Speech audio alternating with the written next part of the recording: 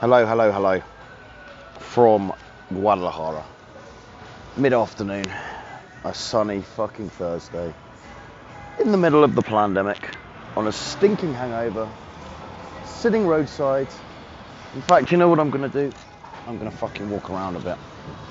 And I don't know how the audio is gonna come out on this, so I'm hoping, if anyone is listening, that it actually comes out okay. And hopefully my tears of a clown rant on a tusk hangover after an incredible mezcal bender with a good friend of mine will provide some value. To be honest, if anyone can take even a hint of value from this, then it was worth recording. I wanted to talk about today, really monologue with myself as much as anything, and I'm getting away with it because it looks like I'm on the phone as I'm walking along the fucking hot and sweaty streets of Colonia Marijuana in Guadalajara. Little do they know, I'm a fucking deranged lunatic, and I'm actually just speaking to myself with my headphones in, recording my thoughts as I go. But we live and we learn, and who's to say they're not going to be any the wiser because of it. I'm ranting, the mezcal still coursing through my veins. I digress. What I was going to talk about was, I had a call today with a guy, I won't name him. Actually, fuck it, doesn't matter, does it? No one knows who the fuck he is. A guy called Carlos in Portugal. And he was basically saying to me, I want to take control of my life, my circumstances, James. What shall I, in fact, no, he wasn't saying that. He was saying, yeah, my life sucks. But it'll figure itself out, it's going to get easy, it's going to get better. Things will work themselves out, won't they? Hoping that I was going to go, yeah, man, of course. It's all fucking fine. That proverbial knight in shining armor will come to sweep you off your feet and solve all your fucking problems with life. Unfortunately, I didn't say that. And I said to him, Carlos, man, you need to take fucking control of your circumstances, right? And the reason this is so important is because, using myself as an example, 4 years ago, I'm 34 now, I was sitting in London and I was watching my life pass by, and I wasn't really, for want of a better phrase, a participant in my own life. I was kind of a bystander in my own life, which sounds, weird to think about now in hindsight, but I wasn't taking any active decisions. I was a bit like that proverbial paper bag or leaves in the wind. There's that scene in that movie with Kevin Spacey before he got had up for being a naughty boy. It was back in his glory days, wasn't it, when he was at the peak of his acting powers. And there's a scene in that where there's this paper bag just getting blown around in the wind. And to be honest, I think a lot of guys, we are like this. This is how we are, and this is how my life was, and it just kind of was happening and passing by. And it's that whole proverbial adage about time, isn't it? The time is going to go one way or another. Are you doing the time, or is the time doing you? And a couple of friends of mine, close friends, died. They didn't know each other. The only common denominator was me, which is quite worrying. They both committed suicide. One left the night, one didn't. That event was obviously horrible. Those two events were horrible. But what it did do is made me realise how fucking precious and how fucking limited, our time on this planet is. And yeah, I mean, it'd be nice to think we're going to get reincarnated to something cool like a fucking slug. I don't know why that's all I can think of. But realistically, I'm cashing my chips in this game, thinking that I know that really this is all we got. This one roll of the dice, that great poet Eminem said, right? I genuinely think it is. I'm not religious. I've never really gone into detail with trying to understand it. I wouldn't say I'm anti-religion. I wouldn't say I'm pro-religion. I'm an agnostic. But I do believe that we've got to make the most of this short fucking time we have on planet Earth, because you have a certain number of heartbeats, you have a certain number of breaths, and then that's it. The lights go out and it's game, set, and match. We're not leaving this fucking game alive. The only thing I can guarantee that we all have in common, including myself and anyone listening to this, is I guarantee you, despite the best efforts of Walt Disney and his freezing chambers, that none of us ain't getting out of this game alive. I can guarantee you we're all on the same train. That's the one thing we have, the common thread, our own mortality, right? And that's why I love that chapter, the final chapter in Laws of Human Nature, the book written by Robert Greene, who wrote the 48 Laws of Power. Brilliant, brilliant book. I believe it's his best work. And his last chapter on mortality, he used an analogy where he says, look around you now and realize in 50 or 60 years or 70 years, every single person in your sight will be ashes and dust, Maximus, ashes and dust. He didn't say Maximus, I just put that in for dramatic effects. I love that scene in Gladiator. Anyway, back to the original point. So a couple of friends died. I was 30, I was working a corporate job in London, and I was like, you know what, fuck this shit. The things that have been preventing me taking control of my life were fear. But fear of what? I guess fear, you could maybe even fear of success. There's quite an underexplored concept that Maslow came up with called the Jonah complex. Worth Googling if you give a fuck. And he talks about self-sabotage, fear of success, rather than fear of failure. So because you fear being successful, you actually self-sabotage and you underperform because you don't like this image of, this thought of changing, right? Because we don't like change, human beings don't like change, even though it's a technically positive change rather than a negative one.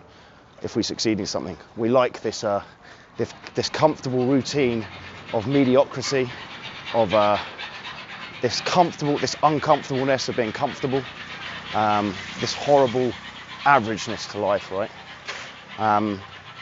But yeah, I was working in London. I'd always wanted to travel. I was inspired by a few day game guys who were traveling around, and I remember just sitting in a fucking office cubicle, grey, stale air, and just thinking, what the fuck am I doing?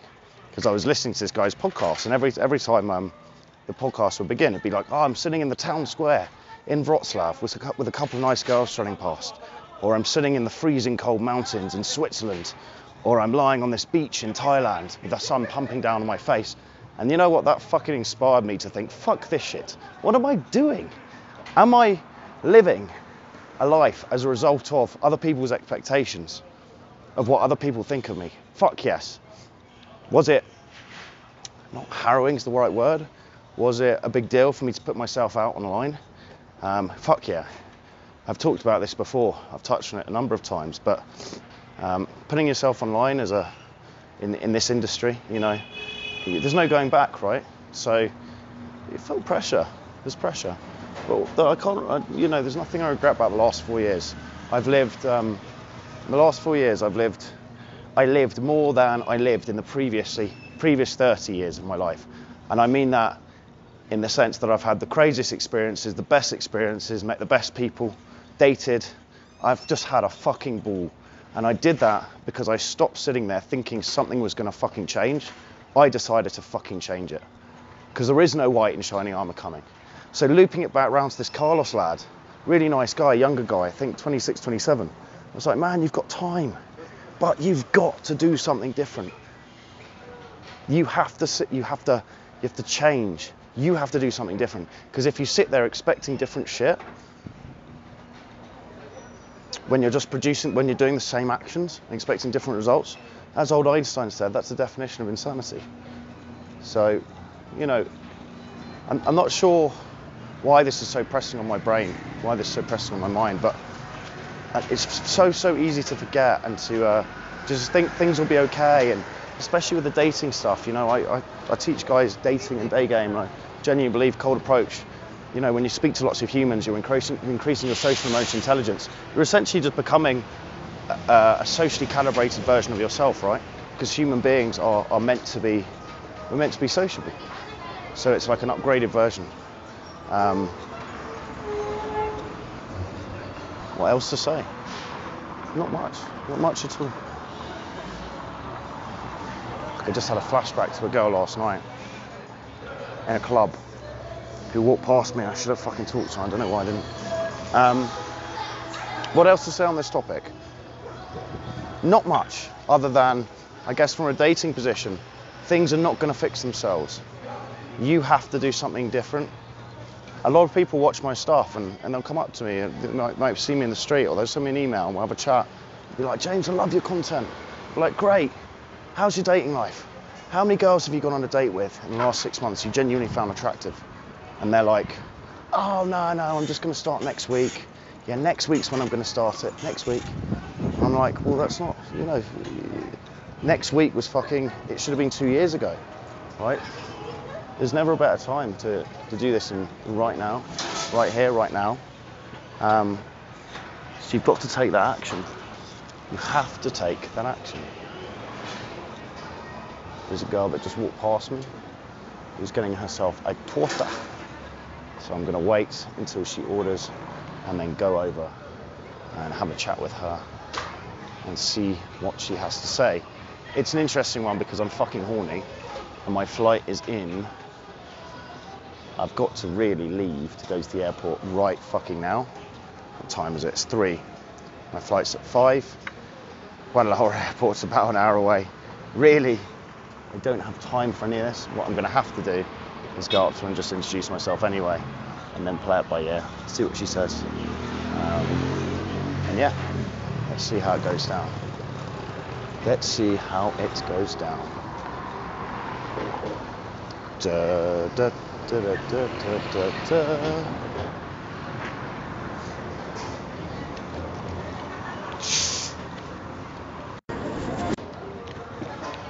Inglés.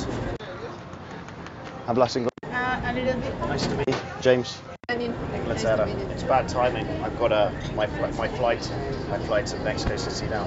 But I come back in 1 week. Guadalajara, I think. Enciendes. I'm sorry, a little bit. What did you need? No, nothing. I just wanted to say hello. You look good. Oh, thank you so much. But have a nice day. Thank you.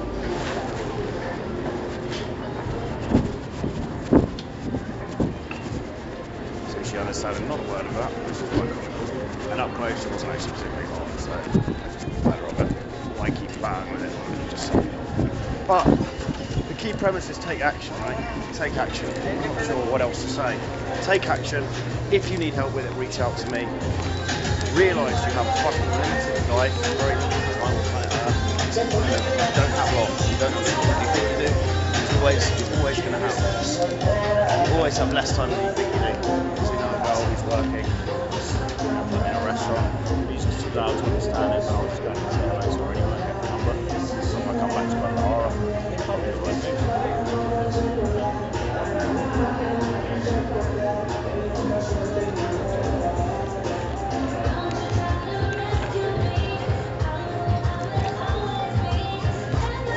Just wait for her to. She's late. She's leaving the guy along. I'm not sure if you guys are going to be able to hear any of this, but basically I'm standing outside a loud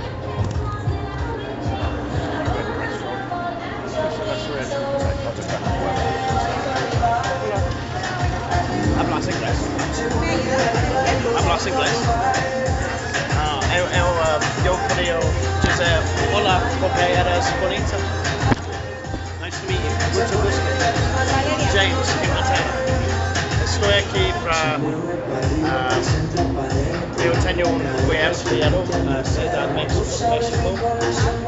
Hoy, mas yo volver aquí en 7 días. ¿Te vas a quedar aquí 7 días? 7 días, sí.